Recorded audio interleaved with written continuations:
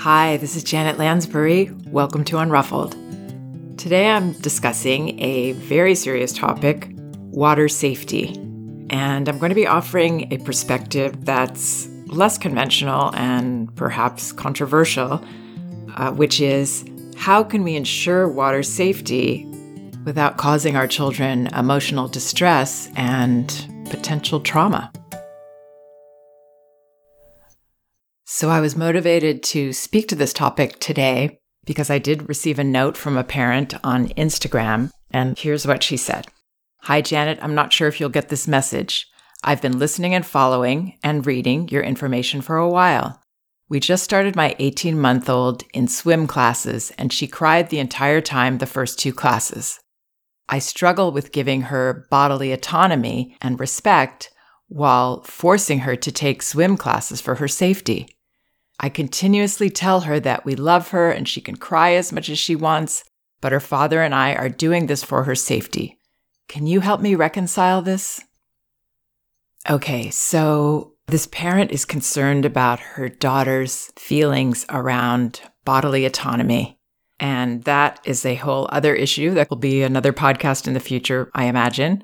It's important that we deliver this message to our children, that we let them know through not only our words, but even more importantly, our actions and the way that we interact with our children, that they do have a right to personal boundaries around their body, that they aren't just love objects for us to enjoy and do whatever we want with, nor should anybody else, that they have a right to consent to any kind of touch. And this can be confusing for parents because there are situations where we are keeping our child safe or keeping them appropriate, and we do need to touch them without their permission. They may be saying, no, I don't want that.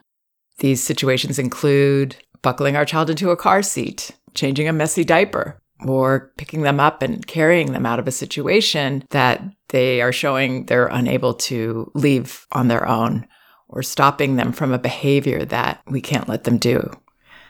So when parents are concerned about bodily autonomy, and this has become kind of a buzz phrase, which is, I think, positive, that we're thinking about this and talking about this and understanding that children do deserve respect. But it can make parents feel tentative about these situations where children do need us to confidently touch them and help them physically.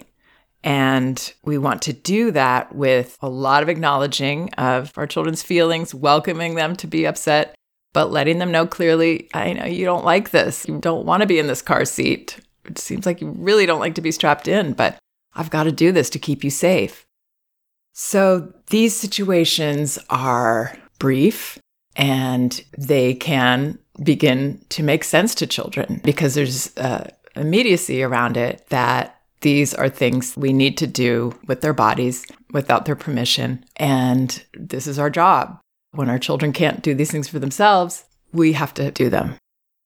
Now, the situation with a swim class is different in many ways. This is not a brief moment where we have to override our child's wishes in terms of their bodily autonomy.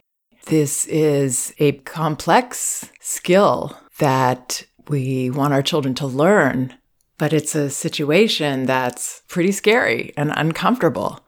Getting water in our nose is uncomfortable. The feeling of not being able to breathe the way that we're used to breathing is uncomfortable and can be very scary. Often this is done with a person who's a relative stranger and our parent isn't with us. I'm imagining myself the child here. So I don't really know this person. I don't really trust this person. My parents are telling me it's okay, but I don't feel safe. I feel scared. It's uncomfortable. And I don't have a choice in this matter. The other thing that's different is that, again, it's not a brief moment of this. And children can't, at this young age, later on, realize, oh, okay, so all that fear that I felt, that trauma that I may have felt, was all just to get me to this place where I can stay afloat in the water and I can swim. So, okay, that was all right. They really can't reflect and put this in context in a long-term way. So this is a much harsher situation. And this is when we have to consider, as parents, our priorities.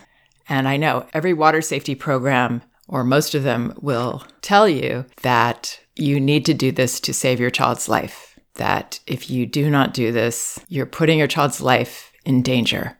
And of course, that goes to the fear in our hearts. I mean, I remember as a parent, personally, this was my biggest fear in terms of my children's safety, that my children would drown. And so we're vulnerable as parents to people telling us, well, nothing else matters if your child is not alive. Now, please note, by all means, I'm not saying don't have your child be in a swim lesson. There are very gentle ways your child can learn to swim that don't involve them being scared, being distressed. So please don't buy into the either or, that you do it our way, which means your child has to be upset and we do things to them that we think are important for them to learn, or that I am neglecting doing something to help my child. Those are not the only two options that we have. So the first thing that came up for me when I Googled studies showing water safety program save children's lives or something like that, what comes up is a swim company. And they have a series of success stories that parents have shared. And these stories left me breathless because the parents had all looked away, been doing something else for a moment, and didn't see this happening. And I know that happens in life, but this is the most important thing for protecting our children, that we never, and you don't hear me say never ever very often, but I'm going to say it now. We never, ever allow our child to have access to water without complete, undistracted supervision. Never, ever. And that means if we can't supervise our child, that we ensure that they have barriers between them and water. We never allow our child access to a pool of water. So there actually has only been one study examining an association between swimming lessons and drowning in children. So this was a case-controlled study published in 2008. And just in brief, the results for the youngest children in the 1 to 4 year age group. This is the age group where accidental drownings are most common and is the number one cause of injury-related death for children under 5. So they say of the 61 cases in the 1 to 4 year age group, 3% had participated in formal swimming lessons, and they talk about how they define the difference, versus 35 of 134 matched controls, 26%.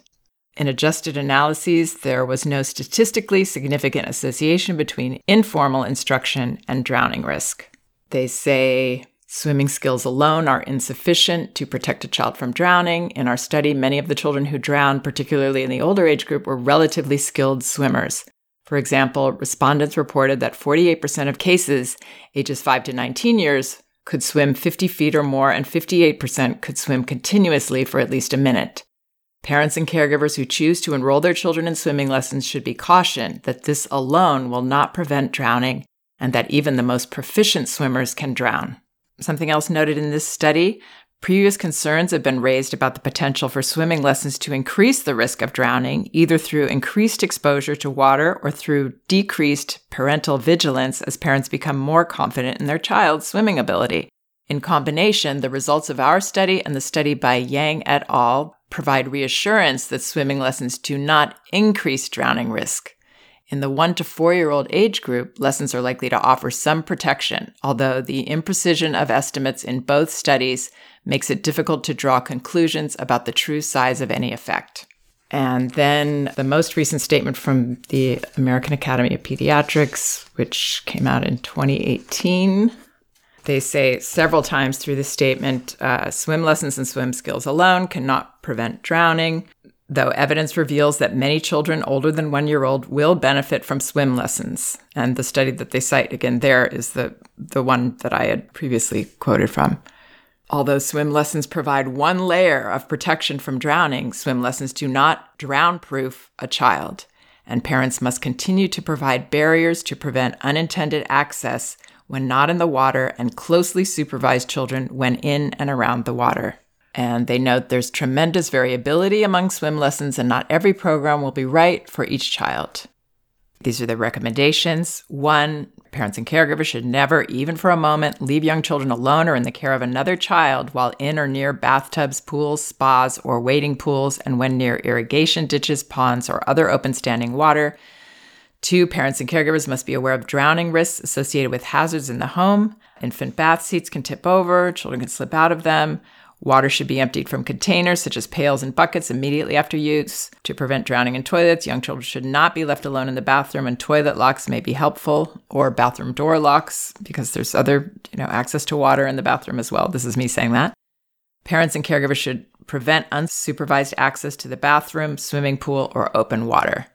And then whenever infants or toddlers or non-competent swimmers are in or around water, a supervising adult with swim skills should be within an arm's length, providing constant touch supervision.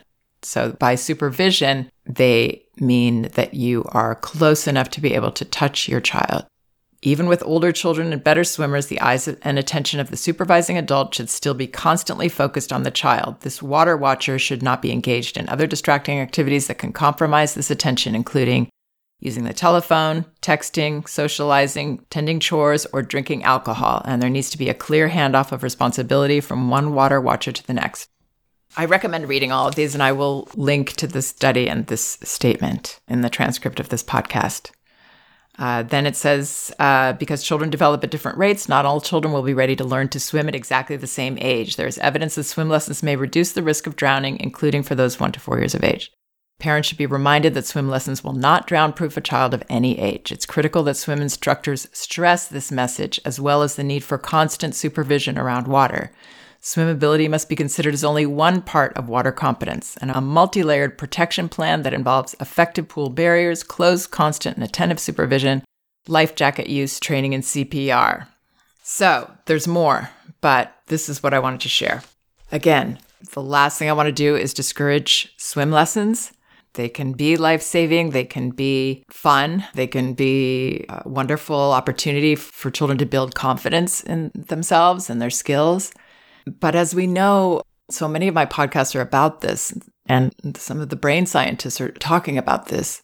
Stuart Shanker, Dan Siegel, Tina Payne Bryson. When children are dysregulated, they're not as able to perform and learn. So, especially in a harsh learning situation that is physically uncomfortable, like swimming, we should not be putting children through dysregulation, in my opinion. And I believe it is unnecessary. Everybody's got to make their own choice, but I would weigh the emotional cost of anything that I'm doing with my child versus the benefit. Everything that we do with children is affecting them in many different ways. It's not as cut and dry as, okay, well, we're going to harness them into this learning to float thing. In fact, one of the, quote, success stories that I saw online that a swim company was sharing from a parent, the parent said she's very spirited, and her teacher said that he had to break her like a horse. And that should be a giant red flag for any parent. That's not how children learn best. That is unnecessary. And I don't even want to consider what that looked like.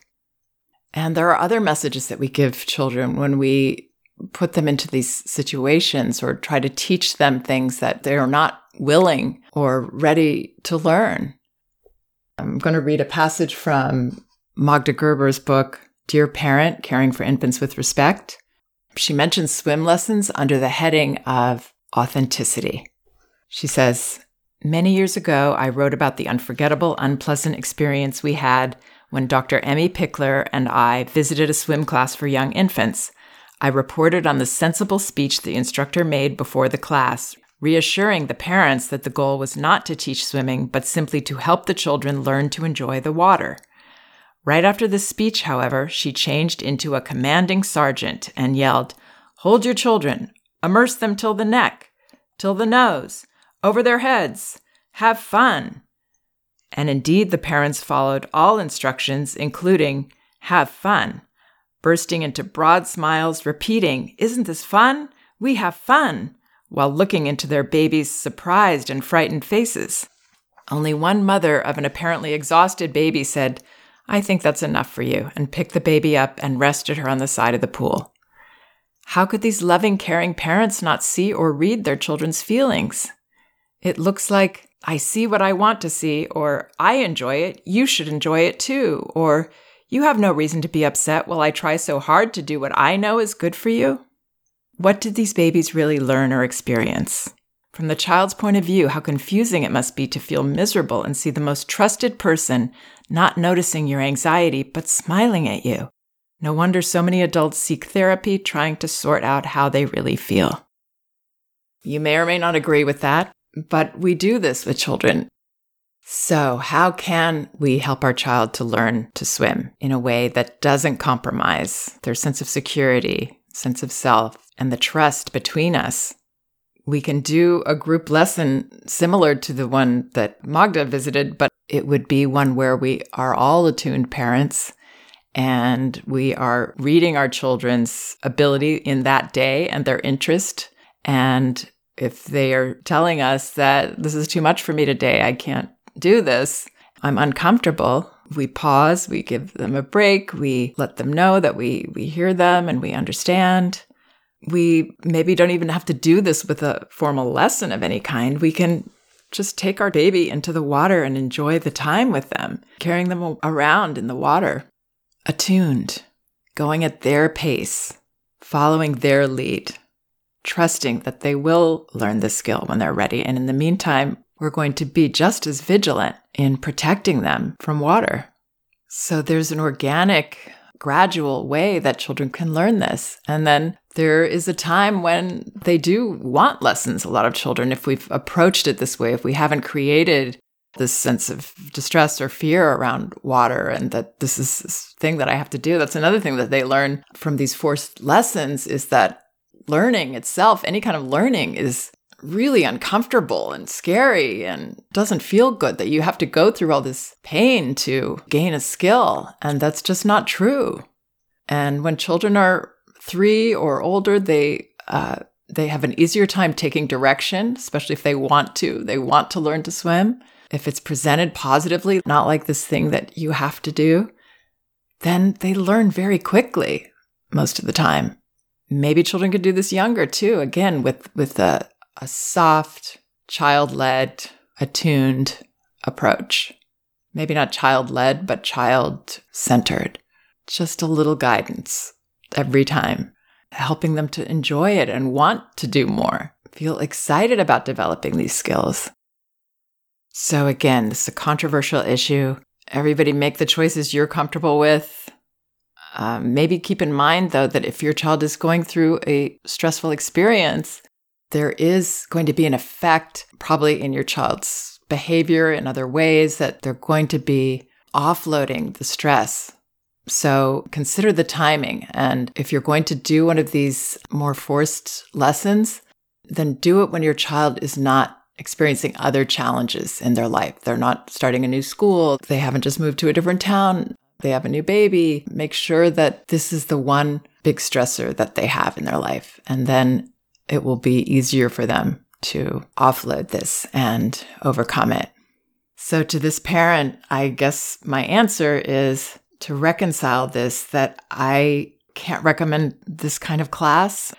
The other thing is that most of these teachers, or a good many of them, do not understand child development at all. They understand how to get a person to swim, but some do. And those are the jewels that are wonderful, and go for those people. But some of them, they don't understand how to connect and build trust with the child. And maybe there's another teacher, maybe there's another situation, maybe waiting a few months could help. In the meantime, and always, be vigilant. And I'm sorry I don't have a better answer for you for making this okay. But I hope some of that helps. And everybody's welcome to disagree, as always, and do what you think is best for your family. Please check out some of the other podcasts on my website, janetlansbury.com. They're all indexed by subject and category, so you should be able to find whatever topic you might be interested in. And both of my books are available in paperback at Amazon. No Bad Kids, Toddler Discipline Without Shame, and Elevating Childcare, A Guide to Respectful Parenting. You can also get them in ebook at Amazon, Apple, Google Play, or Barnes & Noble, and in audio at audible.com. You can get a free audio copy of either book at Audible by following the link in the liner notes of this podcast. Thank you so much for listening. We can do this.